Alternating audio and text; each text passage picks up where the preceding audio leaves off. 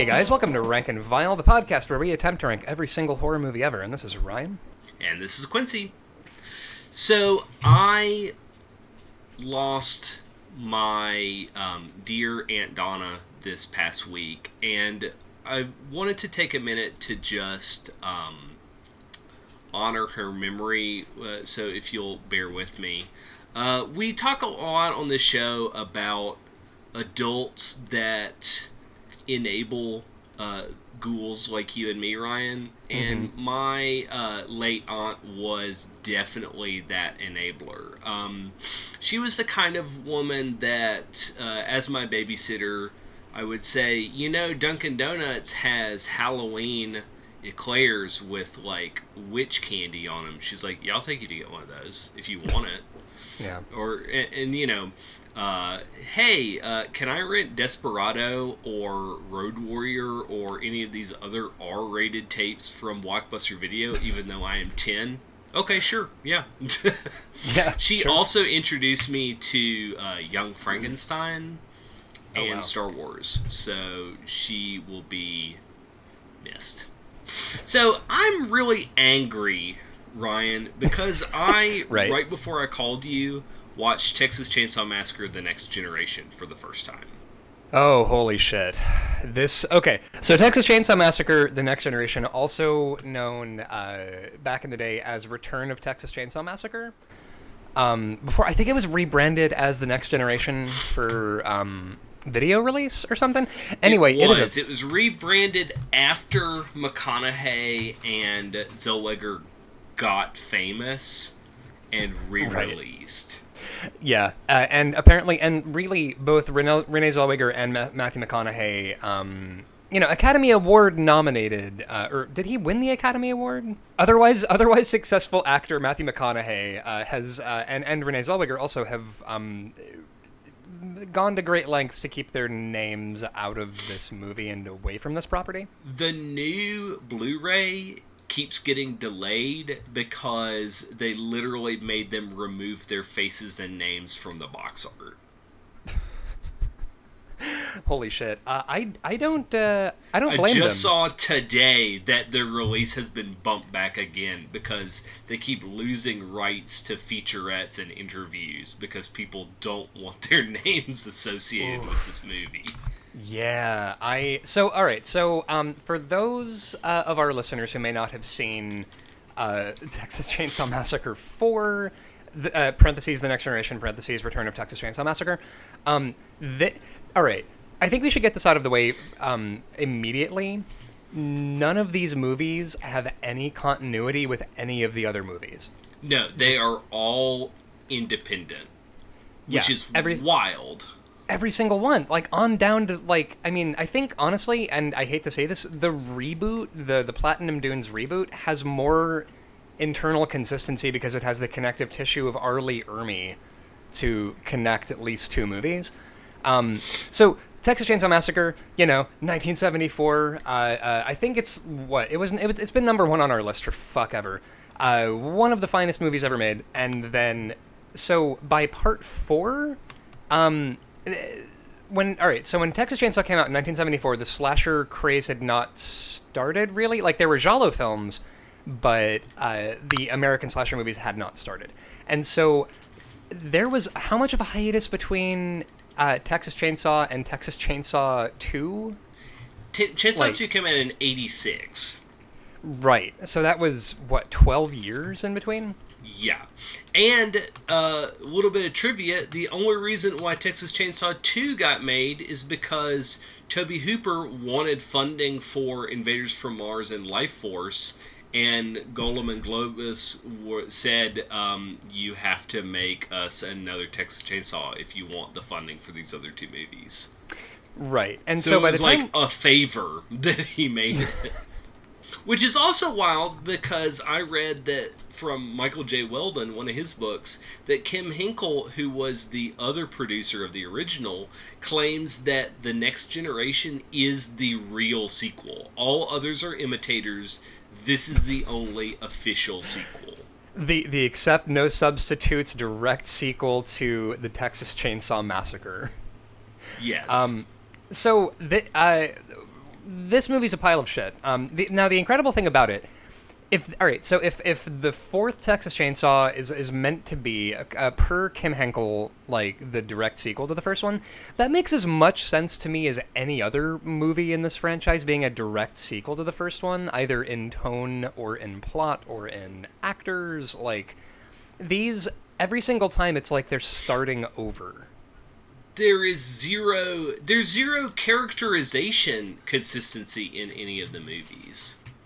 Yeah, and even... Is there one Leatherface actor who stayed the same for more than one film? Yeah, Gunnar Hansen, I think, is like the big iconic Leatherface, and he was only in the first Texas Chainsaw. And I always thought he was weirdly bitter until I saw some of these sequels, and I'm like, I would be mad too. Yeah, because none of the... I mean... All right, so in part 4, we should probably get this out of the way. This is probably the most transphobic iteration of Leatherface in the franchise. Now, is this an example of Flandersism? I do think this was Flanderized a bit, but I think it's also that now the first movie I think has a clearer understanding of like gender dynamics. That like this is a completely like the Sawyers are a completely patriarchal household where it's you've got the decrepit grandpa who got fired from the slaughterhouse. You've got all these dudes, and then the only person fulfilling a stereotypically female role is Leatherface in the first one. And I feel like the franchise had always sort of played around with makeup and women's clothing with Leatherface, and then by the time they get to the next generation, they are just going full on, like, Leatherface is a weepy drag queen who sometimes chases people with a chainsaw. Yeah. And, like, I think Hansen does make Leatherface kind of like a, in the first one, his portrayal, it's a lot more layered, and this is just more cartoonish, and bad. I mean, frankly, it's a lot more layered because in the first Texas Chainsaw, like the way that Gunnar Hansen plays Leatherface, and the way that I think Leatherface should be played, because it's an interesting iteration of Leatherface, is that Leatherface is so terrified of his family that, like, as terrified as the kids are in the first Texas Chainsaw, Leatherface is way more scared. Like, he sort of, like, wails and bubbles and squeals and sort of yells a lot because he is mentally a child who happens to be, like, 6'5" and hulking with a chainsaw. Yeah. And in all of these other sequels, they just take that and they make it as cartoonish and, frankly, like, ham-fisted as possible. Yeah.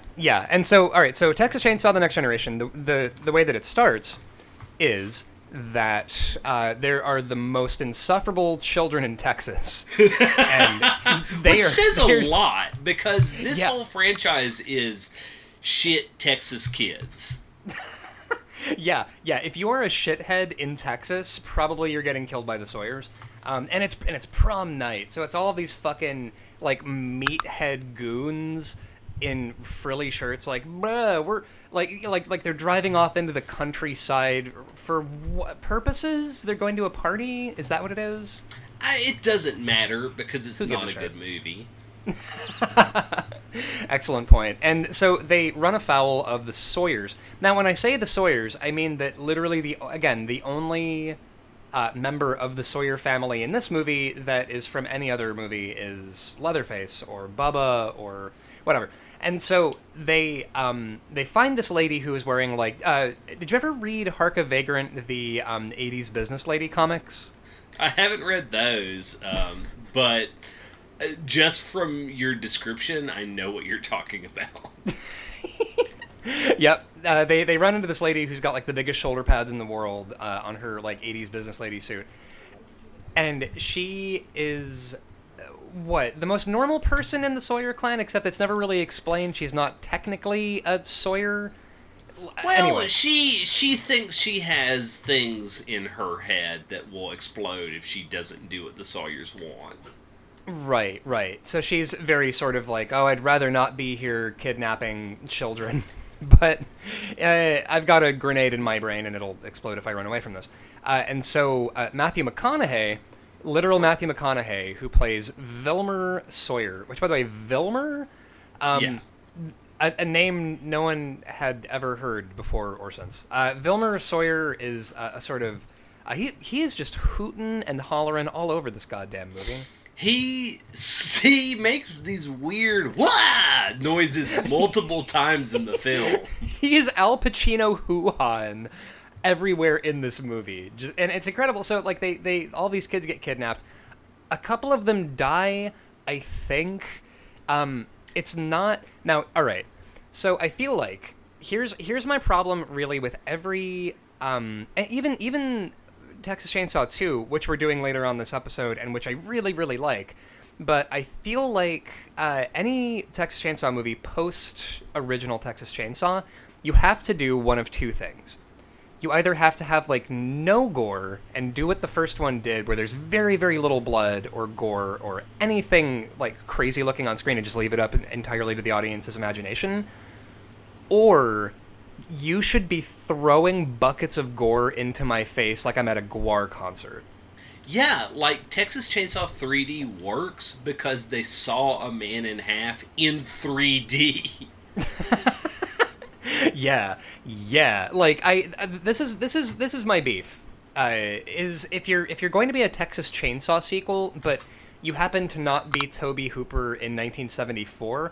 Honestly, if I've shown up on a Friday night to go see the new Texas Chainsaw Massacre movie, please submerge me, like, grab me by the ankles and dip me headfirst into a kiddie wading pool full of cow parts.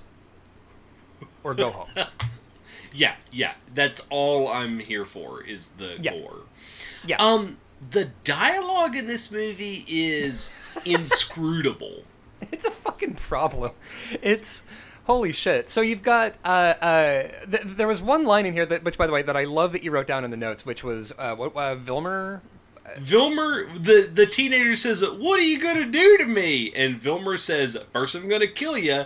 It ain't no fucking biggie." Which, honestly, I kind of love that line, as delivered by Matthew McConaughey. Is just, It ain't first I'm no gonna fucking kill you. biggie. It ain't no fucking biggie. Like, he just looks so tired about all of this. Just like, all right, now, god damn it, get in my truck. Like, he's just, yeah. And then you've got this other character whose name is not important, who is like a nervous younger brother of Matthew McConaughey, who his thing is, all right, a short digression here. There is a character trope that drives me crazy when it's in a thing, which is the same thing that drives Christina crazy when we were watching season 3 of American Horror Story, which is Misty Day. Her entire character is, I really like the band Fleetwood Mac. Like, that is the totality of this person's personality and character, and that's not a fucking character. And this is how I feel about any character whose thing in a movie is just quoting shit. Yeah. And then saying who quoted it. In relation to the thing. The only way that I'm okay with this is if you are, again, Al Pacino. For some reason, this is the second time I've name-dropped Al Pacino on a podcast. In Dick Tracy as the villain who constantly misquotes and misattributes bad quotes. Like, right, because that's not what this cannibal redneck is doing. He's quoting Machiavelli. Yeah, he'll say a thing and then go, Niccolo Machiavelli. And it's just like, this, I am so bored and so tired. Like, it's like when a horror movie... It's like when a horror movie specifically brings up the 7 deadly sins as though in and of itself that's an interesting thing to do. Like, if you're not even doing anything about it, you're just like, oh yeah, and also the killer is following whatever, he mentioned sloth. Like, anyway, so fuck your quotes, fuck your movie, fuck Niccolo Machiavelli. They call Leatherface Leather instead of Bubba. Yeah, which is a big mistake, because Leatherface's actual name should be a variation of Bubba. Because being a guy who's grown up in the South and has a Bubba in my extended in-law family. Yep, same. My wife calls her brother and her father Bubba, because that's just what you call a person that you know.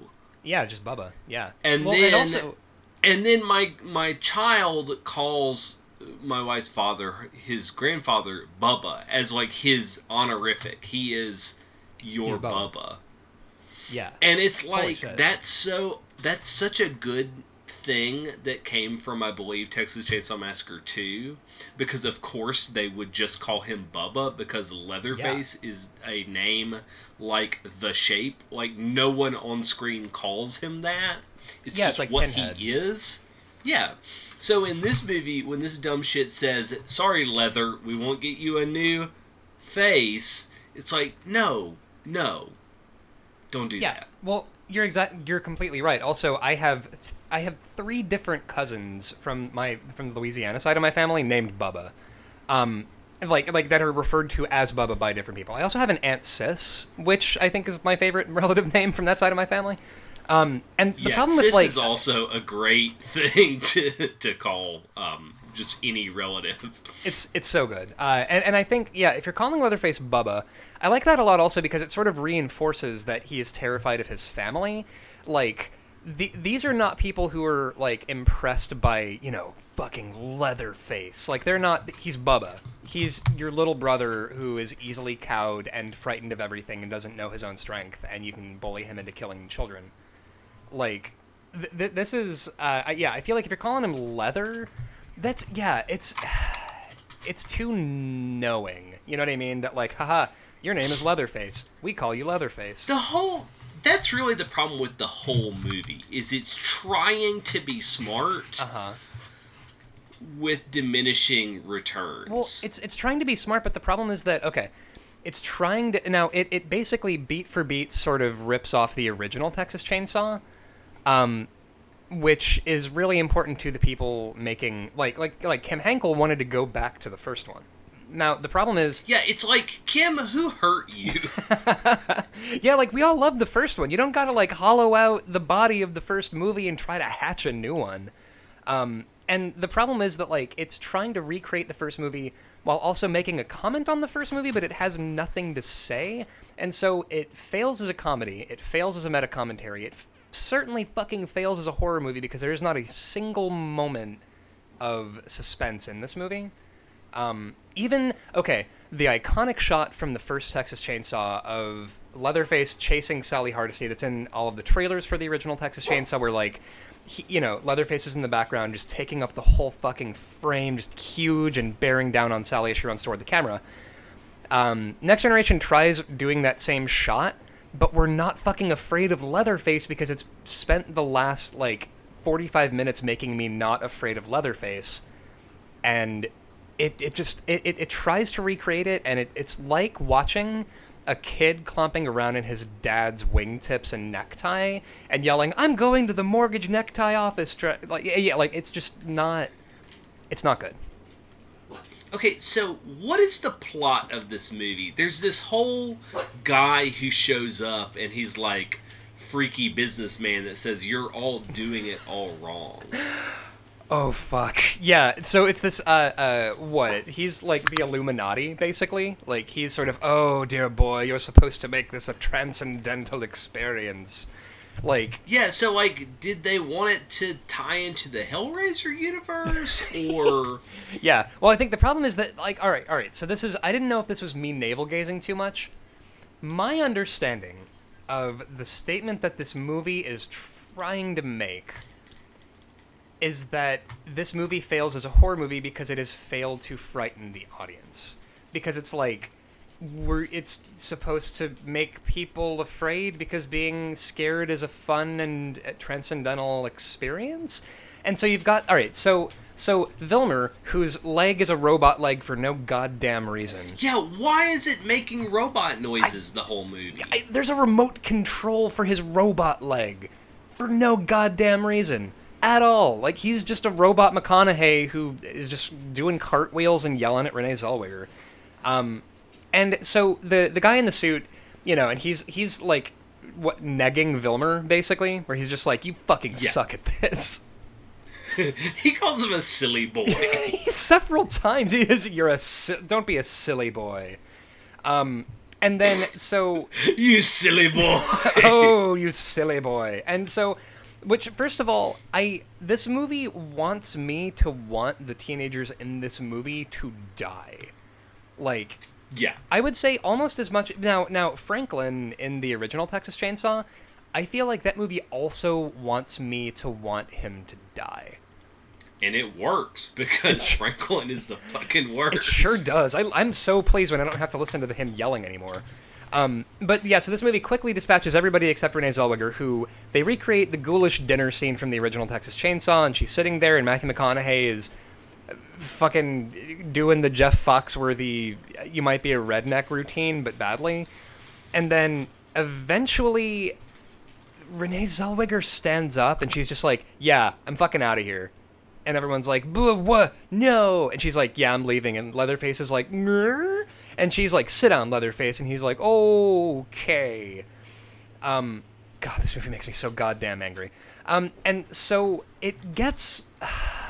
All right. Quincy, I want you to summarize the ending of this film. So she says, I'm leaving, and they're shocked because I guess no one has ever said no to them before.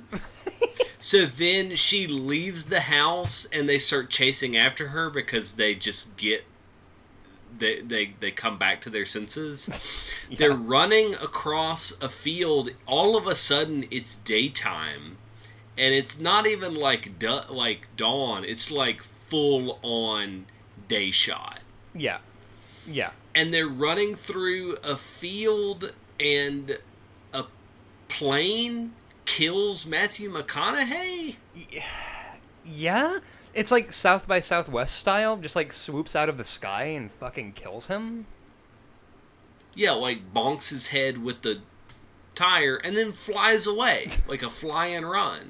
Yeah. Like Which yeah. Is it the CIA killing them because the CIA is backing cannibal rednecks to make some kind of experience to like, or Illuminati or whatever? Oh, yes. Or is it just like an accident, or like what the fuck is it? My understanding is that either the government or the Rothschilds or the Illuminati or some Skull fucking... and Bones or something. The smoking man from X-Files. Like, the cannibal family's job is to spook some folks, and they do it badly, so Matthew McConaughey gets killed by a plane.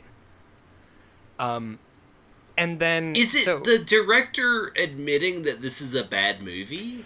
I feel like, yeah.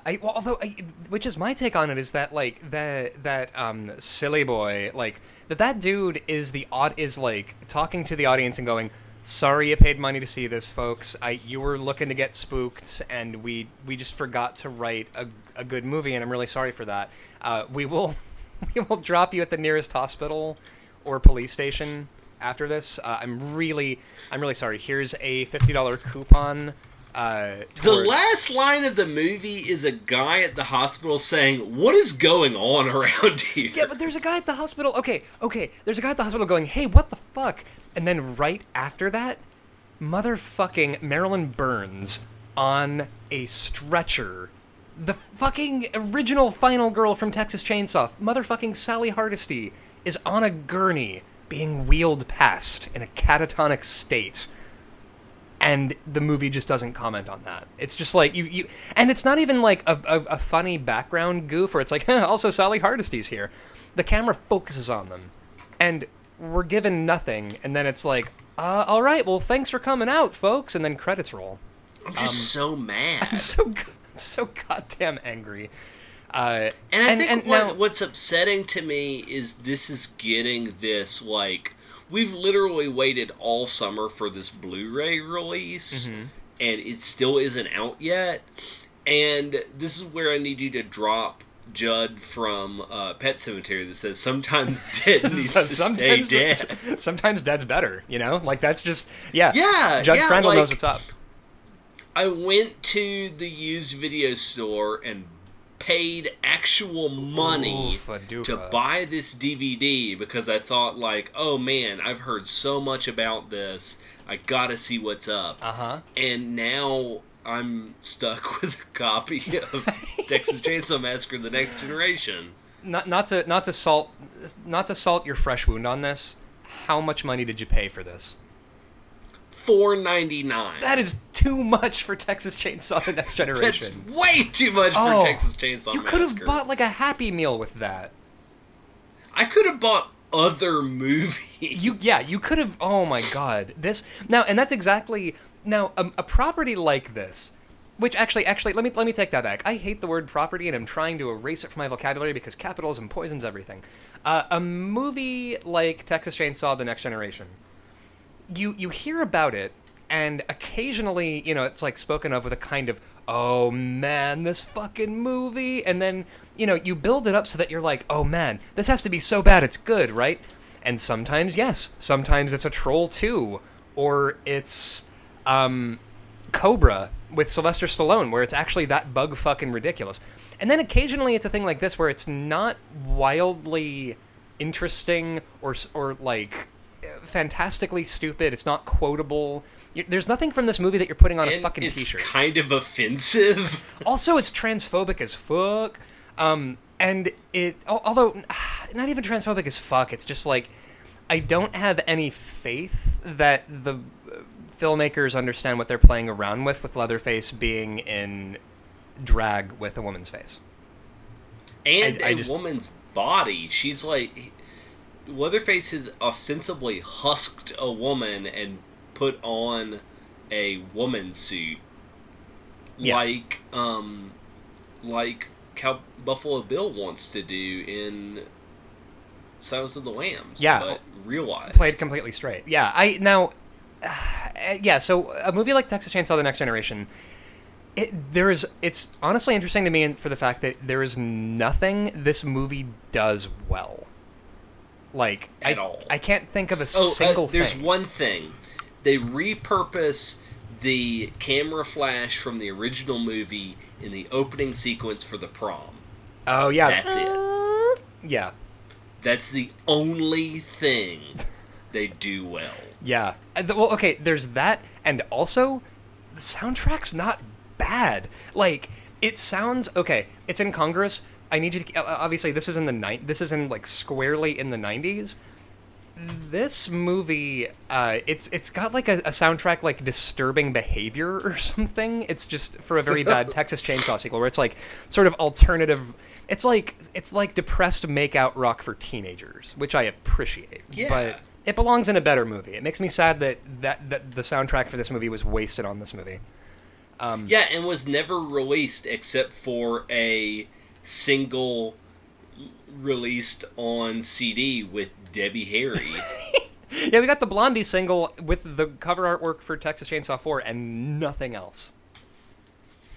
And that's probably the reason why I was willing to shell out $5 for this. Mm-hmm. Is it's got that lipstick chainsaw that I saw on a VHS every night I went to the Blockbuster, mm-hmm. but never got around to watching because it looked spooky. I would see it as a kid. And then when I bought it and took it home and watched it, it was terrible. Yeah, which, do you think that cover was the movie letting us know off top that there was going to be some transphobic shit in this movie? I should have known. Yeah. But, same. You know, that's the problem, though, is, like, especially in horror, like, there's so much imagery that you see that just rolls right off your fucking brain. You're just like, oh, okay, that's happening. So, alright. So where on the list do we put this piece of shit? Okay, so name a franchise that declined so quickly within 4 films. I legitimately... Oh, okay. I can only think of one franchise that I think cartwheels down the way that this does. But the problem is that I think... Alright, the Terminator franchise, right? First Terminator, pretty good. Terminator 2, one of the best action movies of all time. Everything after that has... It's just gotten worse and worse every single time. Yeah, but that's... What about, like, horror? Like, yeah. Is Saw count? Because I think Saw 2 is pretty good. I don't hate Saw 2 or 3. I don't think it's I think Saw 3 is obviously not on the level of the first Saw, but I don't... The incline for Saw is nowhere near as sharp as for Texas Chainsaw. Yeah, it's like... It's Stretch falling into Battleland like incline steep. Yeah. It's very Yeah. It's, oh my god, Yeah. which I've thought of that shot so many times of just that weird hole, like, tumbling down that hill, like, because I saw Texas Chainsaw 2 when I was a kid, so I've had, like, recurring dreams about that scene in Texas Chainsaw 2. Yeah, it's burned into my brain. Okay, so Leatherface is all the way down at number 259. Sure is. Oh, it's better than Leatherface at least. So Next Generation is better than Leatherface. It's better than Leatherface at least because A, there's anything to talk about with it, and Leatherface is a complete waste in the way that at least Texas Chainsaw: The Next Generation, we can talk about, lol, Matthew McConaughey and Renee Zellweger, and we can talk about that soundtrack, and we can talk about sort of its place in the franchise as. And now, what's weird to me also, hold on. Now, what's weird to me is that as a stalwart of, like, late franchise entries that completely fuck the couch, like Freddy's Dead, which I will always be an apologist for, I should love this movie. And it's just completely irredeemable. So I feel like between that and Leatherface, like, at least there's the kind of, oh man, it's so bad, and that Leatherface is like, it's nothing. It's a McDonald's bun and nothing else. And you eat the whole thing and you're like, well, I don't know why the fuck I did that. So, Hellraiser Hellworld is at number 254. I would argue that is a better film. Oh, Hellraiser Hellworld is way better than this. Because Internet Cenobites. Also because Lance Henriksen. Yeah, that's right. Oh, man. Yeah, also because Internet. Alright, so that's obviously better. Now, I do think, I have to say this, I think Texas Chainsaw: The Next Generation is at least better than the Nightmare on Elm Street reboot from 2010. Do you think so? I think so, and I think it's because, and you know why this is? This is all right. So you know how on this podcast every metric we use for judging anything is total bullshit, and we make it up every single time. I don't know what you're talking about. Our ironclad rules for stuff. I cannot forgive the reboot of Nightmare on Elm Street for poisoning everything that it shows up in now for, like, video games where... now, for example, I've been playing that asymmetrical slasher game Dead by Daylight, and one of the reasons I got the game was so that I could get and play as Freddy Krueger, because I've been waiting for a proper Nightmare on Elm Street video game my entire life, and this is the closest You're not happy with the Super Nintendo game where you collect bones? You just kind of throw some bones in an oven. That's all of this. It's a very Kids these days, they just don't appreciate. Ryan, you get to cross-dress in that game. Ah, that's true. You can be Taran regardless of which character you are. Absolutely, yeah. That's non-binary icon Taran White from the Nightmare on Elm Street Nintendo game. But the problem is that, like, the Freddy Krueger, like, the one that they went with for Dead by Daylight is reboot Freddy and not Robert Englund Freddy, which nobody wants. Nobody wants Jackie Earle Haley Freddy. Not even Jackie Earle Haley wants that. Like, everybody involved hates it, and so I feel like it's not even fair to the Nightmare reboot, which has a couple of things that I actually kind of am okay with about it. But solely for that, I would be cool with putting Texas Chainsaw Massacre: The Next Generation above Nightmare 2010 and below Fear.com. Yeah, it's definitely not as good as the internet horror movie Fear.com. Yeah, if a thing can be can be described as an internet horror movie, I'm probably gonna put it pretty high up the list.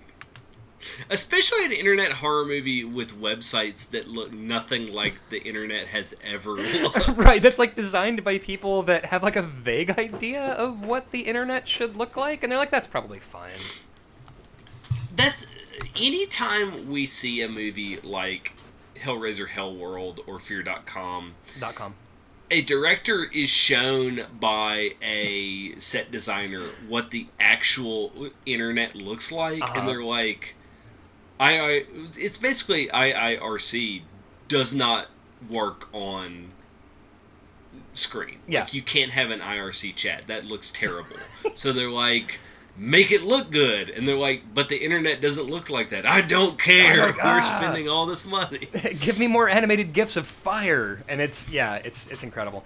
So yeah, and the sound GIF of like, yeah, it has to be the with fire, and also it has to look like there has to be a font that is vaguely spooky, and there has to be like Celtic knots and shit, and this is primarily what the internet looks like. Yeah, I'm pretty so sure number that's 257 is the Texas Chainsaw Massacre, the Next Generation (parentheses Return of Texas Chainsaw). Which, side note here, Joe Bob Briggs in a review called this the best horror movie of the '90s when it came out. I don't know that I can ever trust Joe Bob again after that. Like, okay, so can we trust any of Joe Bob's Texas Chainsaw reviews since he was in a Texas Chainsaw movie? He certainly was, and he's from Texas, and he sort of values this movie for being a drive-in movie, which means that it's sort of kind of garbage. Like, he's not saying that it's good, he's saying that it's a good drive-in movie, which I would also debate, but what are you going to do? So yeah, 257. So I love the Texas Chainsaw Massacre Part 2 so much. It's very good, and this is a movie that I also saw for the first time this week. Oh, I'm fascinated. All right, so as someone who adores the original Texas Chainsaw, tell me about your process for watching Texas Chainsaw 2. So, Texas Chainsaw 1 is one of my favorite movies. Probably because I had never seen any of these sequels. I bought the sequel. You know, I found it used at the movie store. So here's the difference. I spent $10 on the Texas Chainsaw 2 Blu-ray used. I spent $5 for the Texas Chainsaw 4 DVD used. $10 for the Blu-ray, still a very good purchase. Extremely good. I've watched this movie multiple times this week. Oh, man. Honestly, yeah, Texas Chainsaw 2, I feel like this is one of my comfort food movies because it's so ridiculous and colorful, and I can't even... I feel like I haven't watched this movie the same number of times as, like, Nightmare 3 or Hellraiser, but this is one of those movies that is like a warm, Laffy Taffy hug for my brain. Yeah, and it's all thanks to Carolyn Williams, I think. Oh, Carolyn Williams, like she is largely the reason I think that this movie is the way that it is. Yeah, she really carries it. So in the special features on the Blu-ray, she says that the way she got the part was at an open casting call. The sides that she got said runs in screaming, so she literally ran the length of the hall with all of the other actresses waiting, burst into the casting room, and took Tobe Hooper's chair to bar the door with. Fuck yeah. I honestly, Carolyn Williams... Like, and in the interview, she's like, you know, sometimes you just gotta go that extra mile to get the part if you really want it. Yep. Listen, I'm such a mark for casting stories like that. Like how in Nightmare 3, the actor who plays Kincaid literally got the part because he's supposed to be like this really like badass, tough talking guy. And he had been waiting for hours to audition, and then by the time he got up there, they're like, all right, well, whatever, just do a monologue. And the actor was just like, hey, fuck you. And they were like, oh, okay, good, you're Roland Kincaid. Yes, good. Oh, it's so believable. Yeah, yes, that's what we're looking for. And yeah, like Caroline Williams as Stretch. I fell in love with Caroline Williams as Stretch when I was a kid watching this movie. Like, she is pitch fucking perfect as Stretch, who is a Texas DJ who is, you know, sort of, she's working at this. All right, so the movie opens with that thing you were saying about how the Texas Chainsaw series is about dipshit teens in Texas. Yeah, just Texas hook 'em horns yuppies on their way to a football game. Some good old-fashioned Texas shitheads, and one of them's got the big holographic John Lennon glasses with the eyeballs. And they're both screaming, like, woo, pussy and beer, and, like, waving guns and shooting at road signs and shit. And they try playing chicken with a random car on the road that, wouldn't you know it, happens to be driven by the Sawyer clan. And they call the radio station that Stretch works at to harass her, basically, and just be insufferable. And they won't hang up the call, so she can't hang up, and so... Later on, they are getting chased by the Sawyers, and one of them gets, like, their head, like, they get sliced in half with a chainsaw, and they leave the phone on the entire time. So it records everything on the air, and Stretch is just kind of sitting horrified listening to the whole thing. And this movie is Tom Savini special effects, and boy howdy are they wonderful. Oh, it's so good. Like, that opening scene.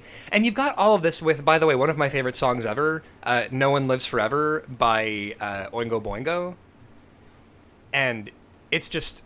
Now, this scene is entirely the template and the boilerplate for everything Rob Zombie has ever done in his career, which is like... The whole movie is just boilerplate Rob Zombie. He watched this and said, "That's it. I'm going to do that."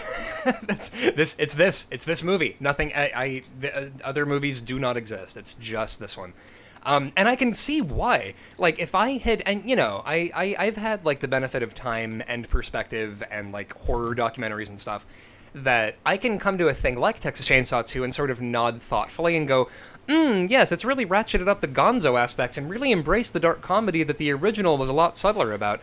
But, I mean, I'm trying to imagine if I'd been like a horror ghoul in 1986, the year I was fucking born, if I had just seen this movie and I had been like an aspiring filmmaker, I probably also would have had my brain microwaved by this movie and decided, oh, yeah, I'm doing that, but forever. See, here's the wild thing. I really believe Tobe Hooper didn't give a shit about this movie because he had to make it. Yeah. So I think it's so weird because who cares? It's just the movie I gotta make to make the movie I want to make. And Cannon Films were such a just crank it out, let's get a movie done. They were selling movies at this time based off of posters. Yeah. They were selling a movie to get the money to make a movie to sell the next one. Yeah, and this movie, the poster is literally a Breakfast Club parody poster. Maybe that's why I like this movie so much. It's basically an hour-and-a-half long shit post with a budget. Like, it is, nothing makes any goddamn sense. It's fast. It's ridiculous. Now, all right. I don't know if I'm navel-gazing a little bit too much here, but I think this movie is a giant dismissive jerk-off motion at masculinity as a concept. Like, there are no good examples of masculinity in this movie where you've got, all right, Dennis motherfucking Hopper playing Lieutenant Lefty Enright, who has the barest motivation in the world, which is, my nephew was Franklin from the first Texas Chainsaw, so I've been pursuing this family. I don't know why he's David Lynch. Pursuing this family across Texas. And he is a useless sack of shit. Like, he's trying to do the John... He can't do anything right. He's such a fuck up. Like, he's just fucking useless. Like, it's one of my favorite scenes ever because of how this is basically every dick joke in the world, is just Lefty goes to a chainsaw outlet and he picks up a bunch of chainsaws and starts waving them around and just, like, waving them like, this is my dick. And then he takes a chainsaw out onto the lawn of the chainsaw store. I stress here again, chainsaw store. And starts sawing a log in half. And the owner and not of the even adeptly. No, very, very badly. Like, it's like the chainsaw is my dick, but I've never touched a human woman. So it's just like waving, it's woggling around like a chainsaw wiener. And the owner of the chainsaw store is in the background going, yeah, and like clapping like a child. And it's so much of this movie is just like, so Lefty is thwarted masculinity in shoes. Like, he shows, all right, so Lefty plays the recording live on the air of the two Texas dipshits getting killed on the road by the Sawyers. And this obviously, she was told to do this by Lefty. So Lefty has completely dimed out Stretch for, listen, they're probably going to come to your fucking radio station and fucking kill you because you played this. And she says when she sees him again, "You left me." Yeah, and he was like, "Yeah, I totally did. Sorry about that." Like, he's a piece of shit. My bad, girl. I was like, yeah, my bad. And then she falls in that fucking hole into the lair, and he says, grab this, and hands her a skeleton arm. Skeleton. He's like calling And then her it little breaks, sister. and he goes, oops, and goes Uh-oh. about his business dismantling this layer with her inside of it. Yeah, like, and he keeps calling her little sister. Like, it's so frustrating because, like, Stretch, like, it's entirely her ass on the chopping block this entire movie, and Lefty's just like, I'm gonna avenge my nephew that I totally care about. So the scene in this movie that I think gave me unholy everything is bad feelings as a kid is when Stretch has to have the severed, peeled off face of her best friend, like, attached over her face with a cowboy hat to try to, like, stay in disguise. And then it's her dancing with Leatherface, who has discovered puberty during this movie. That peeled face dance fucked me up as a kid. Also, LG loves Stretch. Like, Oh. he actually says, like, I've always loved you, and now everything hurts because I don't have any skin left. His final line. And just, then well, she does shit. this, like, oh, poor LG, Poor LG. here, have your face back, and, like, lays it on as if, like, that's how faces work. Right. Here's your face It's back, not. LG. Poor It's LG. not how faces work. Man, honestly, LG is pure. Like, he didn't deserve any of this shit. He got... Okay, so LG sings this Concrete Blonde song, but a country rendition when he's walking back into the radio station with milkshakes. Right. And that has been stuck in my head all the time. Yeah, like, he gets clocked by Bill Moseley with a hammer, which, by the way, Bill Moseley is Chop Top. Extremely annoying, but extremely effective at the kind of character he's trying to play. Yeah, and, like, some of those references really aged like milk. Like Nam flashbacks? They're really bad. Yeah, the Nam flashbacks. Ho Ho Chi Chi Minh. Minh! Mail call! It's like, oh my god, come on. Oof. But also, lick my plate, dog dick is the best. Lick my line plate, in lick my American plate, cinema. dog dick. Oh my god. This movie has like a sense of humor that I even calling it a sense of humor is again, it's like a shit post that keeps going. It's so good. Yeah. It is such a practical joke for everyone. It's a swindle. Yes. It is a swindle. And also, it makes me think of when we had Lauren Malisi on the show, that obviously she takes the first Texas Chainsaw very, very seriously, and does not care for Texas Chainsaw 2 because it is a giant jerk-off motion, like, set to music. And it's wonderful, but also, that last scene... although, by the way, Bill Moseley, when he goes to the radio station and he and Leatherface attack Stretch... There's one line that Bill Moseley delivers that is the funniest thing I've ever heard, which I think about a lot, which is just, look at what you did to my Sonny Bono wig. Like, it's just him screaming about his Sonny Bono wig. Because he's, like, doing the hippie thing. I really like the idea that at one point he had skin covering his plate, but because he can't stop picking...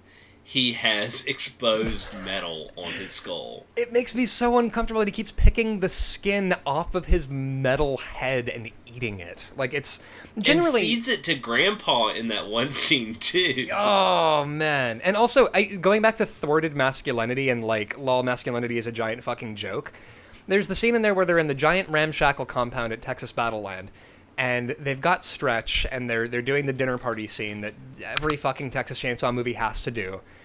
And they're like, yeah, Grandpa, go on, you're the best with a hammer. You worked at a slaughterhouse, killer. And Grandpa is just fucking old and decrepit. He looks like something scraped off a shoe, and he can barely hold the hammer. And he tries braining Stretch, and he can't do it. And then later on, while Lefty is having a chainsaw duel with Leatherface... like you do. Like you do. And Grandpa tries hefting the hammer at Lefty, and it just thwacks Leatherface in the head, and then they all explode from a grenade. This movie is fucking bananas. Everybody dies with a grenade, and then at the very end of it, it's Chop Top, played by Bill Moseley, chasing Stretch up to the top of this weird precipice that has a house that houses his dead grandmother. It's not important. The important thing is Chop Top gets killed, and then Stretch does the Leatherface chainsaw dance from the first Texas Chainsaw at the top of this thing as the camera pulls out. And that's the end of the movie. It's so good. Oh, it's so good. Like, it's honestly, that ramshackle compound is one of my favorite horror settings, where it's like covered in Christmas lights and garbage and bodies, and it's, yeah, I feel like, yeah.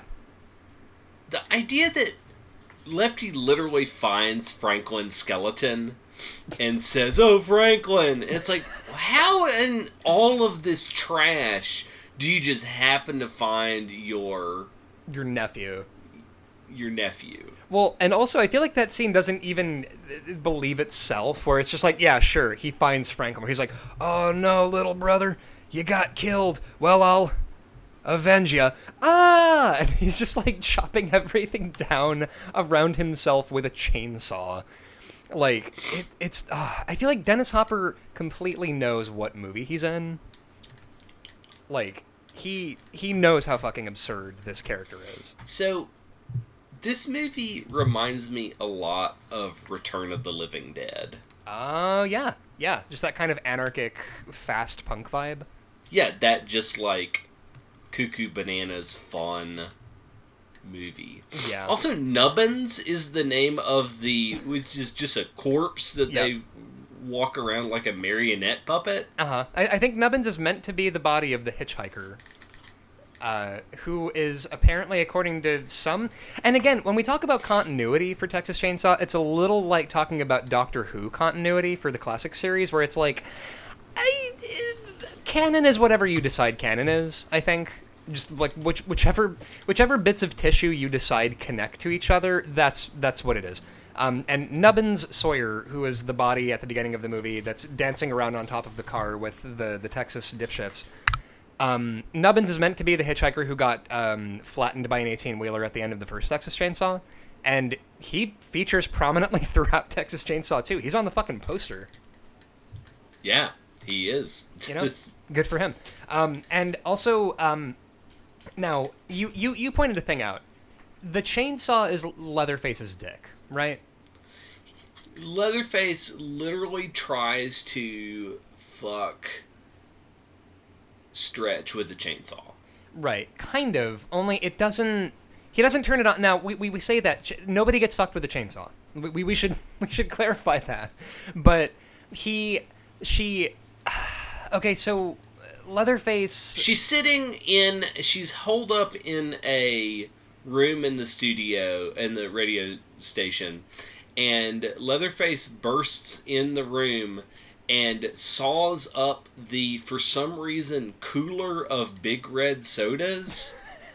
And she screams with her legs spread wide, and he cannot stop looking at her nethers. Right. And I guess it's a premature ejaculation joke, because she says, "Are you mad at me?